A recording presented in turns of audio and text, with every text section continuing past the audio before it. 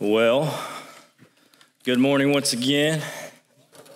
If you have your Bibles, go ahead and turn to Ephesians chapter 5. Ephesians chapter 5 is where we will be this morning. And so if you have not been with us, I do need to jump into the text this morning because I got a lot to go through. But we are in a series right now called Presence and Power. We will finish up this morning where we are studying really the person, the presence and the power of the Holy Spirit. And I may mention last week the reasons, our purposes of doing this series. And so I want to revisit those real quick.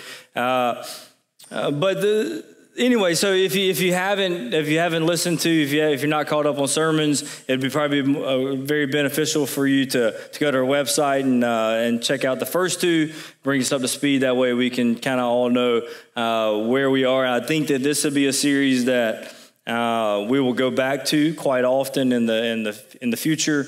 Just to think about, and I hope it will really direct the way that we think about the things that we do as a church, understanding that ultimately we can do nothing apart from the Spirit.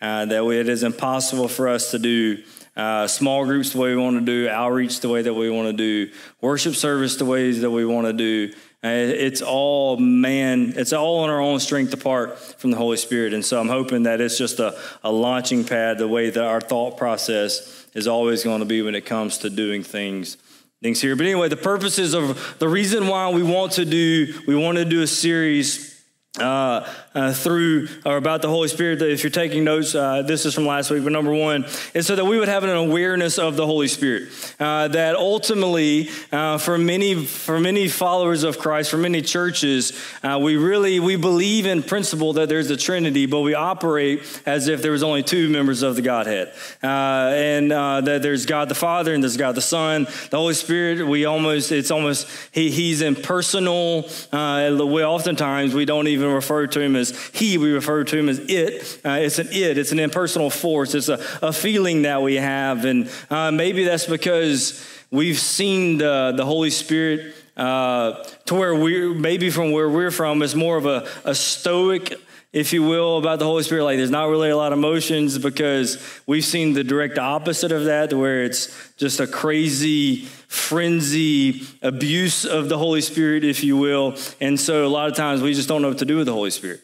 And so we wanted to make us aware that the Holy Spirit, he is a he. He's not just a personal force or just a kind of force or feeling. That he's a he. He has a work that he does, specific things that he does. And to first have an awareness. Number two is that we would see our need for the Holy Spirit. That we will understand, that we will believe Scripture. Then John 15, whenever Jesus says, "Apart from the Spirit, we can do nothing." That we would understand that we need the Spirit to do what God's called us to do. Number three is to increase our dependence upon the Holy Spirit. Not only are we aware of the Holy Spirit and that we see our need, but it would increase our dependence upon the Holy Spirit. That whenever we think about life, we think about, definitely in Ephesians 5, we're going to talk about this morning, but when it comes to loving my wife, or you loving your husband, or raising your kids, or even going to your job where you have a boss and things like that, man, we need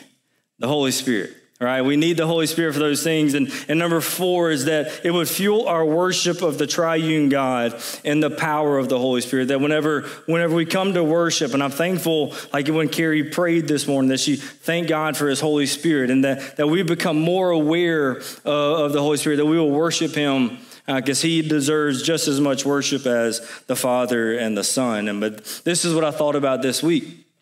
When we're worshiping in the Spirit, what is one of the works of the Spirit? It's to glorify Jesus, right? And so whenever we're worshiping, ultimately, we're going to be worshiping Christ, because that's what the Holy Spirit's going to lead us to do anyway. But anyway, that's neither here nor there. But Ephesians chapter 5, this morning we will look at the power of the Spirit. Last week, we looked at what it means to be indwelled by the Spirit, because we believe the Scripture teaches that at the moment of salvation, the believer is sealed with the Holy Spirit. He or she is fully indwelled with the Spirit. The Spirit takes residence within us in the new birth. He comes in. He brings us from death to life, and from that we have faith in Christ. We believe that that's at the moment of salvation that happens. And in the book of Ephesians, Paul starts off the first 3 chapters with, some of the most beautiful gospel language that we find anywhere in the New Testament, and specifically the church, that he talks about how the church wasn't just this secondary thought, but from the beginning, the church was always God's plan, and how through the gospel, God was going to create for himself a people. It's just a beautiful picture of that. And then we begin to move into chapter 4, and it begins to talk about unity within the body, that we're baptized into one spirit, by one spirit, into one spirit, and to have unity. But then really from 4 to 6, there's a lot of commands that begin to happen. And without the verse that we want to read this morning, it would seem a very legalistic, frustrating thing. Let's just read a couple of them. Chapter 4, it's not going to come up on the screen, but if you have your Bibles, chapter 4, verses 1 through 7, it says, I therefore, a prisoner of the Lord, I urge you to walk in a manner worthy of your calling. Like, how impossible is that? How can we, by any means, walk in a manner worthy of the gospel? How can we do that? And if you keep reading, and down in 22, he begins to talk about, chapter 4, to put off the old self and to put on the new self, and let each one of you speak the truth. Verse 26, be angry and do not sin. Do not let the sun go down on your anger. Verse 30, do not grieve the Holy Spirit, from whom you were sealed by for the day of redemption. And then verse 32, he says, be kind to one another, tenderhearted, forgive one another as God in Christ forgave you. Here's these commands that Paul begins to list, and is like, what? I can't do that. I like my anger. Like, I want to go to sleep not talking to somebody. Like, we like those things. Forgive as God's forgiven me. That's an impossible thing, almost frustrating thing. Then he begins in chapter 5, and it doesn't get any easier. And he says, be imitators of God. How can we imitate God? But then check out verse, let's go to 15. It says, look, here we go. It says, look carefully then how you walk, not as unwise, but as wise, making the best. This is the language that he uses often, even in Romans. Make the best of the time, because the days are evil. Therefore, do not be foolish, but understand what the will of the Lord is. Anybody ever been frustrated trying to figure out the will of the Lord, right? So he says, just understand it. Anyway, keep reading verse 18. Do not get drunk with wine, for that is debauchery. But check it out. But be filled with the Spirit. And I'm thankful for 18b there, because it seems like, man, here are all these commands. Husbands, love your wife as Christ loved the church. But then there's this nugget that says, but be filled with the Spirit. This morning, what I want to talk about is, because he's writing to a church who has been indwelt by the Spirit, but now he's telling them to be filled by it.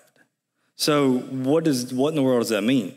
Like, I know for me, like, even, I don't know if y'all caught it last week. This is how just familiar language that we use in incorporating or, tying together being indwelt and being filled is like, last week I was talking about being indwelt by the Spirit, how it's different than being filled by the Spirit. But on my point, I've said, when are we filled by the Spirit? It's just a natural language. That's a confession to you. It's a natural language to equate the two. But I want you to see this morning is that there's an indwelling, but there's also a filling. And actually the filling isn't quite as complex as we may think it is.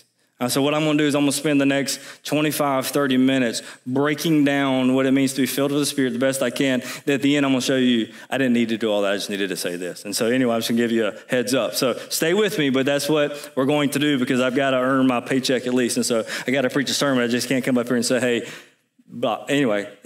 So So when we get to chapter 5, Paul begins to really just give this one, like living by the flesh. He just like this one side over here. This is what it looks like. And then when we get to verse 18, he just kind of flips it and says, but this is the total opposite of that. This is what it looks like when you walk according to the flesh. And this is what it's going to look like whenever you're filled with the Spirit. And the imagery he gives is verse 18. He says, do not get drunk with wine, for that's debauchery, but be filled by the Spirit. So there's two extremes there. And this morning, I'm not going to preach on alcohol and things like that, but he says, do not get drunk with wine. And so there's that principle we have to understand. We understand that to be drunk with wine, one loses sense of control over oneself. That alcohol at that moment becomes, when one gets drunk, he is no longer walking, or she is no longer walking according to their senses. They are controlled by the substance that they have been partaken of. So there's that picture he's given. Then on the other side, instead of doing that, be filled with the Spirit.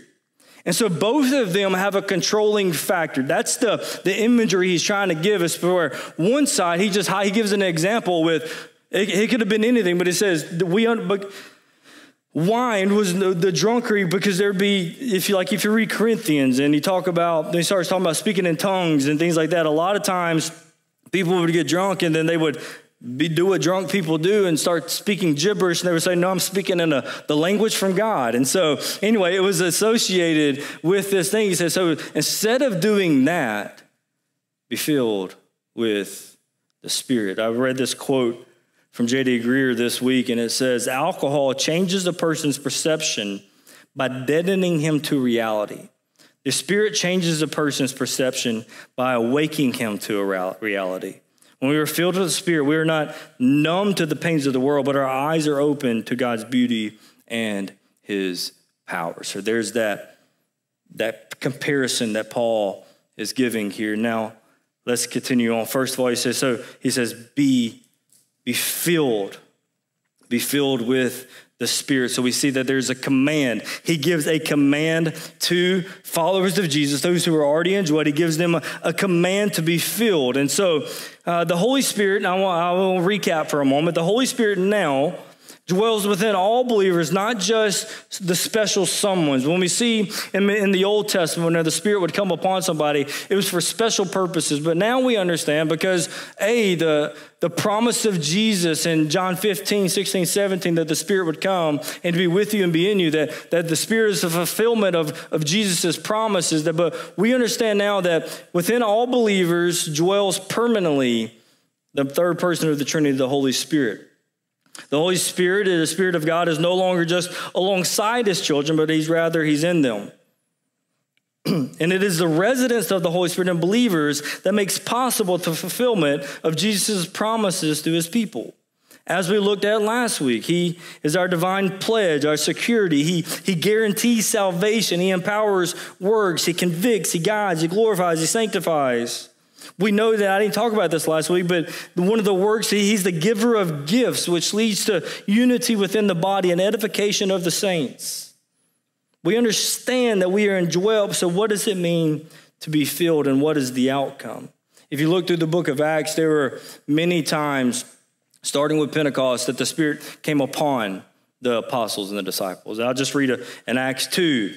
It says, this is Pentecost. They were filled with the Holy Spirit and began to speak in other tongues as the Spirit gave them utterance. Chapter 4, this is whenever Stephen has been persecuted yet, but this is when Peter and John heal a lame man, and they were told, you can't speak in Jesus' name anymore. And instead of running around everywhere trying to complain about the problems, what the body did is they gathered together and they began to pray.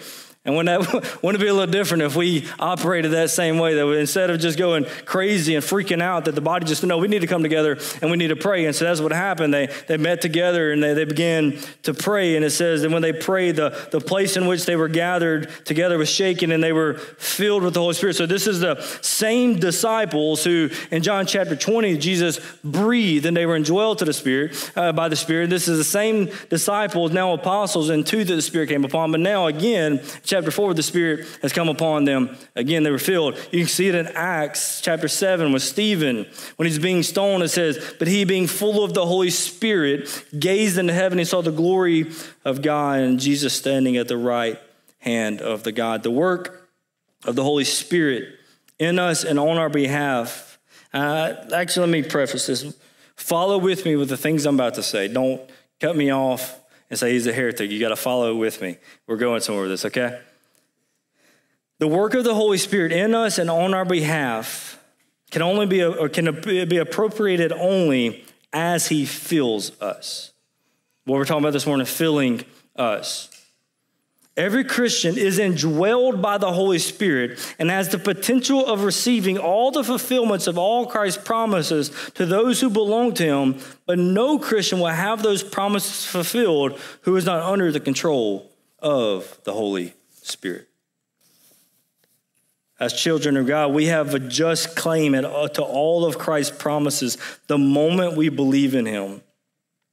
But we cannot have their fulfillment until we allow his Spirit to fill and control us. Let me say it like this. Until we begin to understand what it means to be filled by the Spirit or directed by the Holy Spirit, we will never know the bliss of the assurance that we actually have. So what I mean by that is, at the moment of salvation, we are sealed by the Holy Spirit, and we have a guarantee for heaven.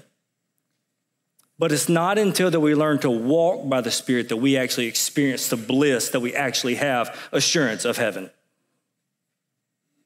The joy of effective work, we can begin to experience the joy of the work of the Lord, of having our prayers answered constantly, of indulging in the fullness of God's own love and joy and peace within us. Listen to me, as a child of God, the moment you're indwelled, you have fully received the love of God and the peace of God and all the joy, but it's not until we are walking by the Spirit that we can actually experience those things. So what does it mean to be filled? What does it mean to be filled? If I want to experience, what does it mean to be filled? First of all, let me tell you what it is not.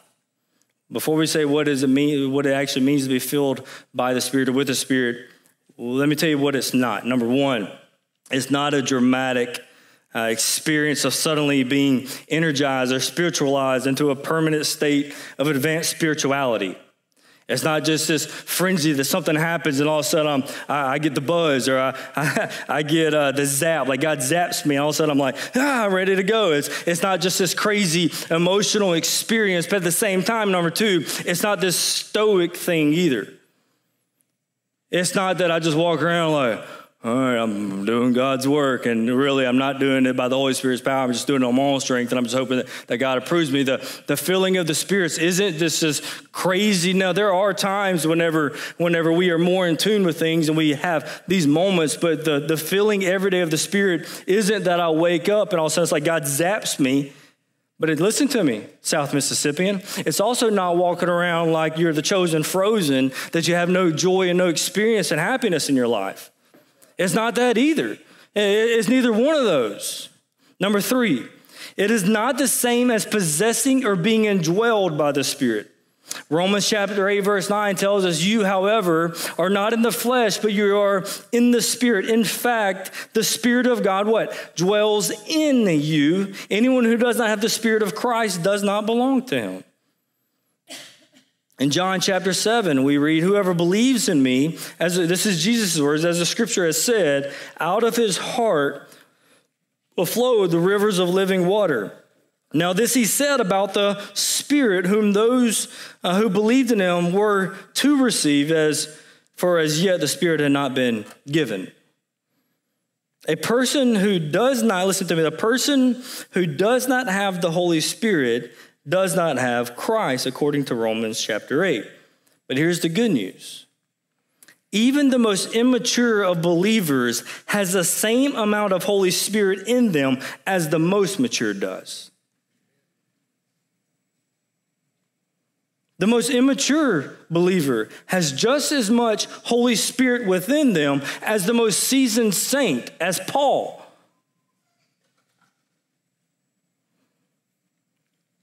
1 Corinthians 12:13, for in one Spirit we were all baptized into one body, Jews and Greeks, slaves and free. We were all made to drink of one Spirit. So being filled by the Spirit is not the same as possessing or being indwelled. That happens at salvation. Number four, Being filled by the Spirit or will to Spirit, it does not describe a process of progressively receiving him by degrees or doses. No, Scripture teaches that we possess him in his fullness. God doesn't parcel out the Holy Spirit. In John chapter 3, it says, for whom God has sent utters the words of God, and he gives the Spirit without measure. So the moment of salvation, we have him in the fullness. We don't progressively receive more of him as we go.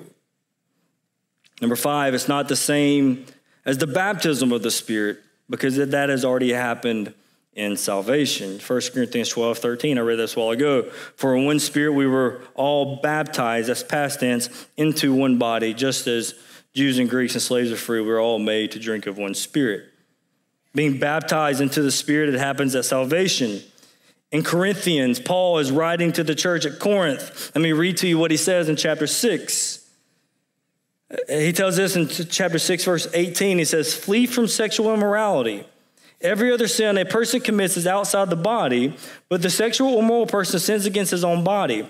Verse 19, check out the connection here. Or do you not know that your body is a temple of the Holy Spirit within you from whom you have from God? Listen to me. Paul didn't tell the Corinthians, he didn't accuse them of sinning or being immature and sinful because they did not have the Holy Spirit. You follow me? He reminded them that they did have the Holy Spirit. They weren't sinning, and the church of Corinth wasn't sinning because there was an absence of the Spirit's presence, but in spite of the Spirit's presence. So even when a Christian sins, he is still indwelled by the Spirit, and that, I guess, ultimately makes the sin even worse. Number 6, the filling of the Spirit is not the same as being sealed or secured by him. Nowhere in the New Testament are believers commanded to be indwelled, to be baptized, or be sealed by the Spirit. We only have a command to be filled by him. And I didn't give this to Bo, but I thought about this a while ago. The Spirit's work is personal, but we cannot individualize his work. And what I mean by that, this is where we start messing up the Holy Spirit, is because I say, you've heard statements over the Holy Spirit showed me this and it did this work in my life. Well, he's not going to act for you differently than he does another believer. He doesn't work on an individual basis, as in what's written in the word is how God acts and demonstrates and works within his believers. He doesn't work as, he's going to work this way with this one person and be something completely different over here. The Holy Spirit is who the Holy Spirit is. And what he's revealed in Scripture is how he works in a believer's life. Anyway, let's keep going. So that's what it's not. So what does it mean to be filled? And again, Ephesians chapter 5:18, he says, but be filled with the Spirit. I'm no Greek expert, but I have Luke here now so I can ask him questions. By the way, Luke is at Centerville, so let's keep praying for him as he's preaching there again this morning. He'll be back with us next week. But to be filled literally means in the Greek to be being kept filled. To be filled, but when he says to be filled by the Spirit, it legitimately means be being kept filled. It's in the present passive imperative, and I'll break that down. That's the tense that this word, this being filled is. It's a command that includes the idea of conscious continuation. And so when Paul says, instead of getting drunk, what you should do is be being kept filled. Like every day of your life, be being kept filled. Be being kept filled. I'm going to talk about what filled means in a minute, but the work of the Holy Spirit is it's a continuous, conscious, everyday effort where we are constantly, every day, being kept filled. It's not an option. It's a mandate. Here's why. No Christian can fulfill God's will apart from being filled with his Spirit. And if we do not obey the command of being filled by the Spirit, then it is impossible for us to fulfill the other ones with it. Follow me, if we can do nothing apart from the Spirit, then the most practical command for us to follow is to what? Be filled by the Spirit. Outside of the command to trust Christ for salvation, this is the most practical and necessary command. We can see it just in the disciples, or when they become apostles. Right before Jesus' ascension, he tells them in Acts chapter 1, it says, while they were staying with him, he ordered them not to depart from Jerusalem, but to wait for the promise of the Father, which he said you had heard from me, speaking of the Holy Spirit. And so in Matthew 20, at the end of his ministry, he says, all right, I'm commissioning you out. You go to all nations, teaching, preaching the gospel. But then he says, but before you do, I need you to wait in Jerusalem until the Holy Spirit comes. And then it says in Acts 1:8, but when you receive the power, when the Holy Spirit has come upon you, you'll be my witnesses in Jerusalem and all Judea and Samaria. Even Jesus taught his disciples, here, listen to me, the work that I've got for you, it's impossible for you to do without my help, without the power of the Spirit coming upon you. The command to be being kept filled or being filled with the Spirit reminds us that we are called, that believers are called to be subject to a divine authority, that we're called to obedience, and that's the most basic element of a Christian living. We don't want to talk about we're called to obedience anymore. We're called to actually follow Jesus, because our day and age, what we like to do is label anything I don't even want anything that gets in my way or anything that's inconvenient. We're just going to slap legalism to it. No, don't tell me I can't do that no more, or I should do that, and quit being legalistic. No, I'm calling you to be a Christian. I'm calling you to follow Jesus. The mark, one of the entry level into following Jesus is to deny yourselves and take up your cross and follow him, right? And so just the command to be filled with the Spirit reminds us that a part of the most basic element of Christian living is that I have a Lord and I'm called to follow him. Submission to the will of God, to Christ's lordship, and to the guiding of the Spirit is an essential part of saving faith. A new untaught believer will understand little of all the full implications of such obedience. But the spiritual orientation of his new nature in Christ will bring the desire for submission to God's word and God's Spirit.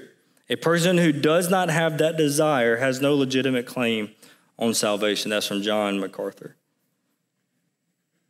To resist the command to be filled by the Spirit is disobedience. Sin. Every time you and I resist the Holy Spirit, it's sin. We grieve him.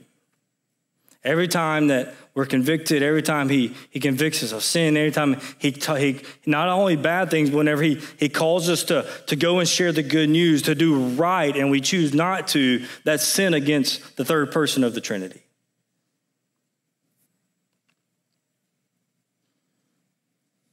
Although every Christian is indwelled, baptized, and sealed by the Spirit, unless he or she is also filled with the Spirit, they cannot live spiritual lives. Their spiritual life will be of weakness, frustration, and defeat. So literally, number one, what does it mean to be filled? It literally means being kept filled each and every day. So number two, it involves, and check out, we wrote this, a day by day, and I even broke it down more than that, moment by moment submission to the Spirit's control. Anybody feel me on that? Day to day, that sounds, I need a moment by moment kind of thing. Depends on what time I'm on 16th Avenue, or if the drive-through line's too long, or I could be having a great day and it takes one text message. That moment, I need him that moment. I've already, prayed to him that morning about the day, but sometimes a moment happens. A moment like this, Kelly Clarkson, right? Anyway, sorry. It's weird. Sometimes preachers up here and I'm preaching on something and I say a word and my mind starts going a million places. I just have to say it so I stop thinking about it, okay? If not, for the rest of the sermon, I'm going to be literally singing a moment like this. and thinking about Kelly Clarkson on stage with the glitter coming. Anyway, real life. It involves day by day, moment by moment submission to the Spirit's control. Now go back to this. And so be filled with the Spirit is a present passive imperative. So I'm going to break that down for you because I know 99% of you are not a Greek scholar. I'm not either. And so here we go. It's passive. And so be filled with the Holy Spirit. It's passive. It indicates that it's not something that we specifically do, but it's something that we allow to be done to us. And so when Paul says be filled with the Spirit, he's not saying, tighten up your bootstraps and get it together. He says, no, let something happen to you. It's a passive thing. Being filled. It's passive, not in the sense that, all right, I got to work out harder. I got to read my Bible more. No, it is literally submit. It is letting something happen to you. Let God do something to you. Let the Holy Spirit do something to you. So it's passive in the sense that it's not something we do. It's something we allow to be done to us. The filling is entirely the work of the Spirit, but He works through our willing submission. It's present, so it's present passive, so it's present, which indicates that we cannot rely on a past feeling or just live in the expectation of a future feeling. Now, we can rejoice in the past whenever the Spirit filled us and He empowered us to go do great things. And we can hope that one day He will fill us, but it's present as in today I need to be filled by the Spirit, not just glory in yesterday and hope for tomorrow, but today. I need the Spirit. I need to be filled by the Spirit.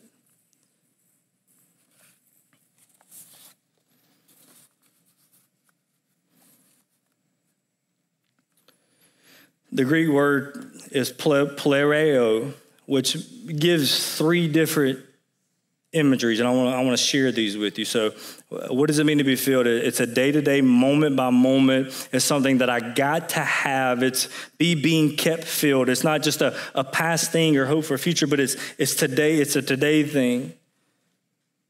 But to be filled in the original there, it gives more. It's more than just taking a cup. We have that the psalmist says, "My cup overflows." The imagery here in this word isn't just like you're filling a cup. It's a greater picture than that. Number one, it was used often as in the picture of a wind filling a sail. And so think about a sailboat. Like Adam, you still got a sailboat over there? No, Adam used to have a sailboat. I think that's how he got Lily because. Anyway, so the sailboat, it's the winds filling a sail.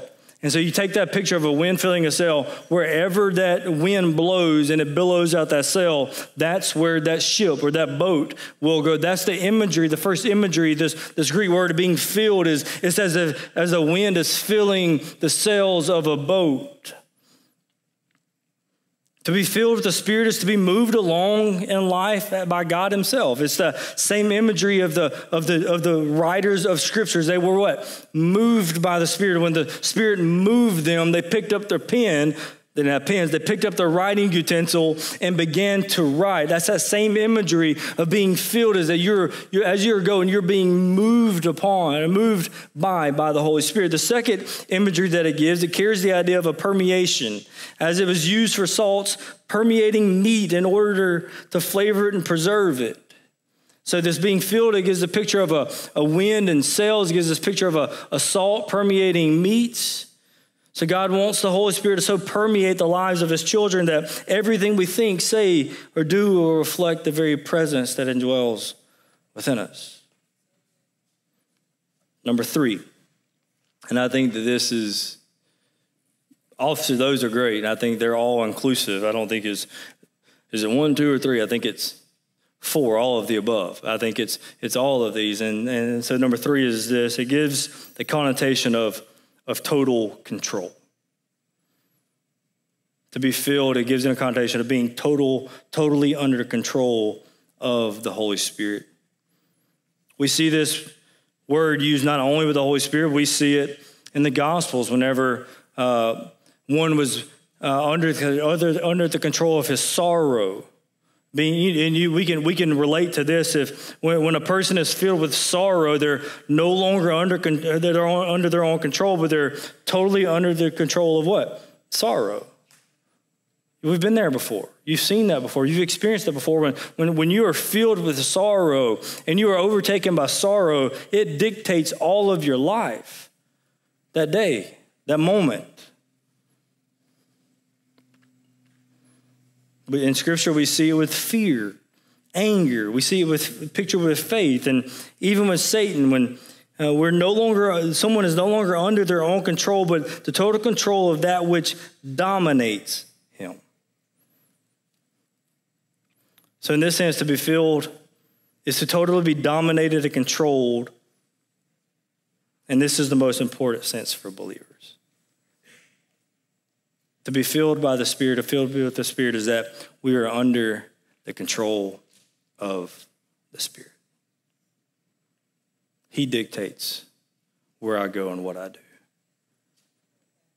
He dictates how I raise my family, what I do with my money. He dictates what I do in my free time.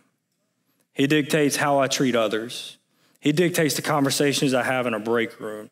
He dictates by my own thoughts. He dictates the affections of my heart. He dictates where the church goes and what the church does. And that's what it means to be filled by the Spirit, is that we are completely under his control, that we die to ourselves as Jesus tells us to do in the first place. And we say, Lord, you take control.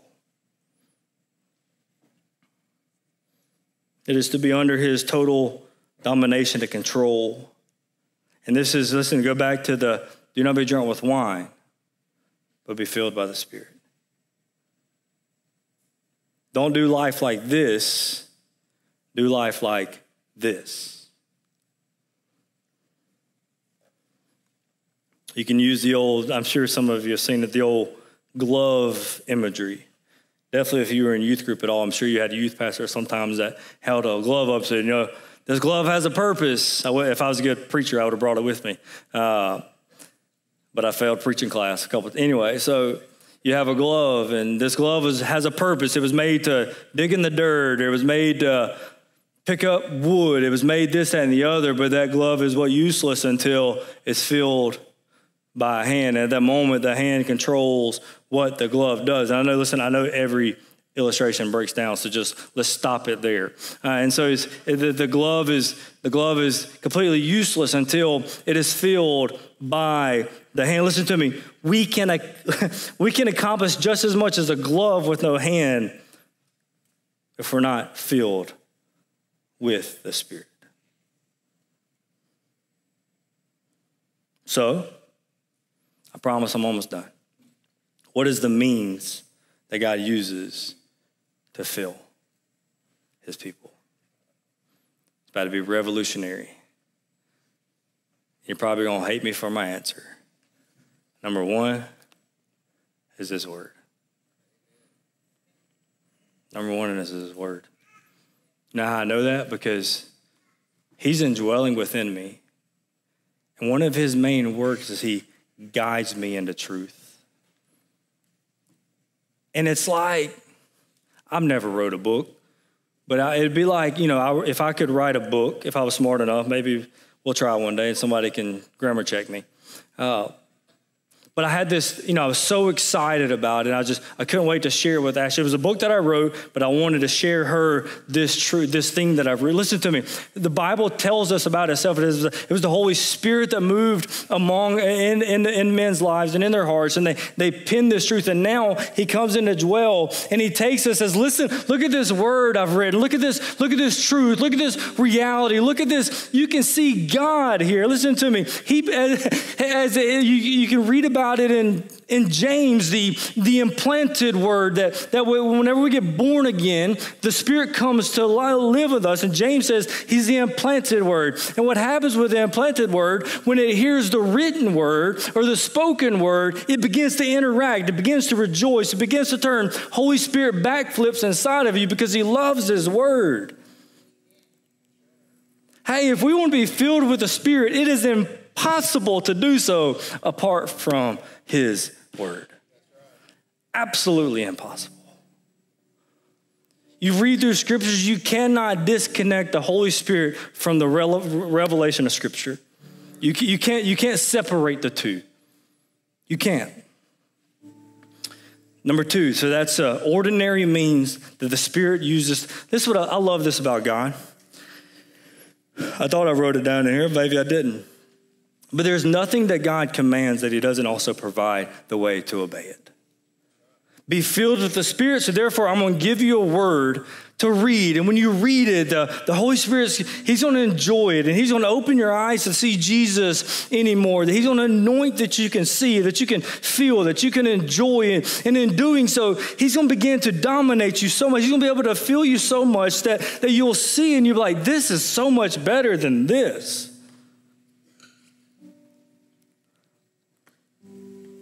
Number two, not only can you not separate the Spirit from his word, but you also can't separate the Spirit from God's people. What are the means to be filled with the Spirit? Number one is the word. Number two is the church. The Spirit gives gifts to the body. And the reason why he gives those gifts to the body is so that the body can serve one another and lift up one another and hold up one another. Hey, how does the Spirit speak to me today? Through his word and through his people. How many of you have ever been on the receiving end of God speaking to you through somebody in the body? Not in some kind of foreign, but it was like, hey, you're having a bad day or something's going on, and somebody steps up, man, I was reading this verse today, and I was told you needed to hear it. The Holy Spirit stirred within me, I needed to share this with you. Or maybe you've been on recipient or the giver that, man, the Holy Spirit just asked, said, hey, will you pray for this person? And every once in a while, the Holy Spirit even say, will you let that person know you're praying for them? How many times that person said, man, you don't know how much I needed that today? The means in which the Spirit fills us. Well, the first one's obviously salvation, but it's through the word and through the church. Look how the chapter ends, actually. Go back to chapter 5. Be filled by the Spirit, with the Spirit. Look at the result of that. You begin to address one another in psalms and hymns and spiritual songs, singing and making melody to the Lord with your heart, giving thanks always for everything to God the Father in the name of the Lord Jesus Christ, submitting to one another out of reverence for Christ. The filling of the Spirit always manifests itself in the love for the body. That whenever the Spirit is personally working, you know what it is? It takes individuals and makes them one. That's why I have a hard time with this individualistic type Christianity, because it's the complete opposite of what the Holy Spirit is actually working to create. He's working to create a people, a unity, a bond, a family, a nation, a holy priesthood. I keep going. What Scripture says, it's a oneness. So what do you need to do? You need to engage in his word. You need to be engaged with his people. When you read through the scripture, the purpose, I don't have time to really do this, but the purpose of being filled, if you read through the book of Acts, it always presents itself in zeal and boldness. When they were filled with the Spirit, they had boldness, they were passionate, they were ready to go, and it empowered them to be able to walk with God and to walk with each other. To fulfill all the one another's that we see through Scripture. The impossible one another is made possible by the one who came. So, real talk, real quick. All of that, I just said all of that. I was trying to be as passionate as I can so y'all got something out of it. Here's all of that to say this. Child of God, you've got the Spirit within you. And he's at work. How are you filled by him? Do what he says to do. It's as simple as that. Follow him. When he speaks, submit. That's how it's how he says in Galatians 5 to walk by the Spirit. Walking by the Spirit, we try to picture it as this long, obviously it's a journey, but you know what walking by the Spirit is? moment by moment, day by day, I choose to walk by the Spirit. Because listen to me, if we are in God's word and we're with God's people, the Spirit is always going to be speaking. Always.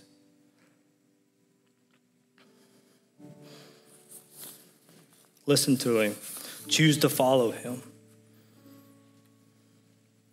The question this morning is not, do you have the Spirit, but is how much of you does he have?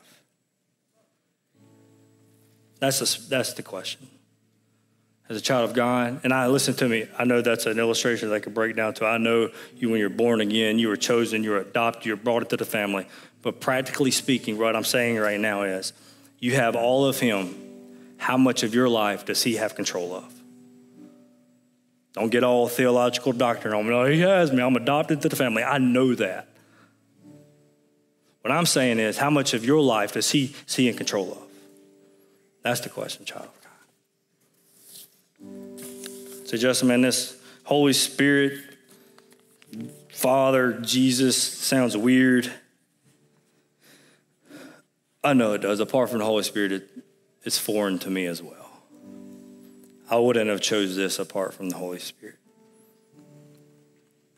Matter of fact, the Holy Spirit in his wisdom tells us in 1 Corinthians chapter 1 that this message is foolish to those who don't know him.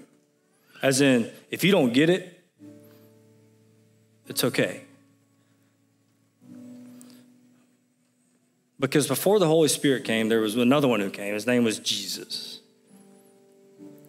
And Christ came knowing that of your and mine sinful state. He's very well aware of that we're selfish people and we like our way above everybody else's way. He knew that we were not quick to forgive, quick to hold a grudge, and slow to forgive. We have our own version of our own gospel. But that Jesus came, the very Son of God came, and he lived a perfect life. He lived a life on your and my behalf, knowing that you would be completely oblivious to what's going on, that you wouldn't understand. The disciples that he talked to, they didn't understand. They spent 3 years with him and still didn't get it. Why? Because they were sinful and dead in their sin. But he endured, and he went to a cross, and there he paid the punishment of our doubt, our sin, our disbelief, our hardened hearts. And there he absorbed the full wrath of God so that he can take a dummy, I'm not going to call you dummy, but a dummy like me, and send a Spirit to reside in us so he can open up our eyes to the things of God. Hey, if you want to know more about God, you want to know more about what it means to be a Christian, because of Jesus' finished work on the cross, the empty tomb, the resurrection, the ascension, now the Holy Spirit is here, and he can come live within you, and he can open your eyes to understand those things. But apart from that, you won't understand. You can have all the knowledge in the world without an understanding. Scripture, actually, the Holy Spirit, the wise one, actually says that in his Bible. He says, they're always seeking knowledge, but never arriving to understanding. He's the one that guides us into truth. Will you trust in him this morning? Child of God, will you, hey, we're working with Mr. Tommy. We're going to get these altars done. But I'm going to call you forward this morning if you feel like, hey, I haven't been following. I've been resisting. And you need to confess that sin this morning. Hey, I'm going to be down here as well, by the way. Maybe you need to do business this morning. We say, hey, Spirit, we want you to lead. Give us the faith to deny ourselves and submit to being kept filled day by day, moment by moment, morning by morning, mid-morning by mid-morning, go on and so forth. I'm going to invite you after I pray. The band's going to come back out. I'm going to invite you, if you feel led, to move forward and publicly display, hey, the Lord He's convicting, He's leading me. And not just individually, but we as a church. The Spirit makes a people. Father, we love you. God, we thank you for your love for us. God, we thank you for your Holy Spirit, whom you have sent as the fulfillment of the promise. Paul writes in Ephesians that he was the promised one, the promised one from the Father and the promised one from the Son that would come and seal us, be our guarantee. Oh God, we thank you for that assurance this morning. Every child of God, immature to the most seasoned, we thank you for that assurance. But God, we want to experience the bliss of that assurance. We want to be able to live a life with no strings attached, with a blank check, if you will, because we are living in the bliss of the assurance that we could come to understand by walking by the Spirit. Oh God, we want to know that no weapon formed could prosper against us. We can only know that by walking by the Spirit. That nothing compares to the surpassing value of knowing Jesus, Lord God. We will not be able to fully experience that until we walk by the Spirit. Oh God, I want to walk by the Spirit. I pray this church desires to do so as well. God, if there's anyone in here this morning who does not know you, that your Spirit today will give them eyes to see, a heart to believe, and faith to trust in Christ. It's his name we pray. Amen.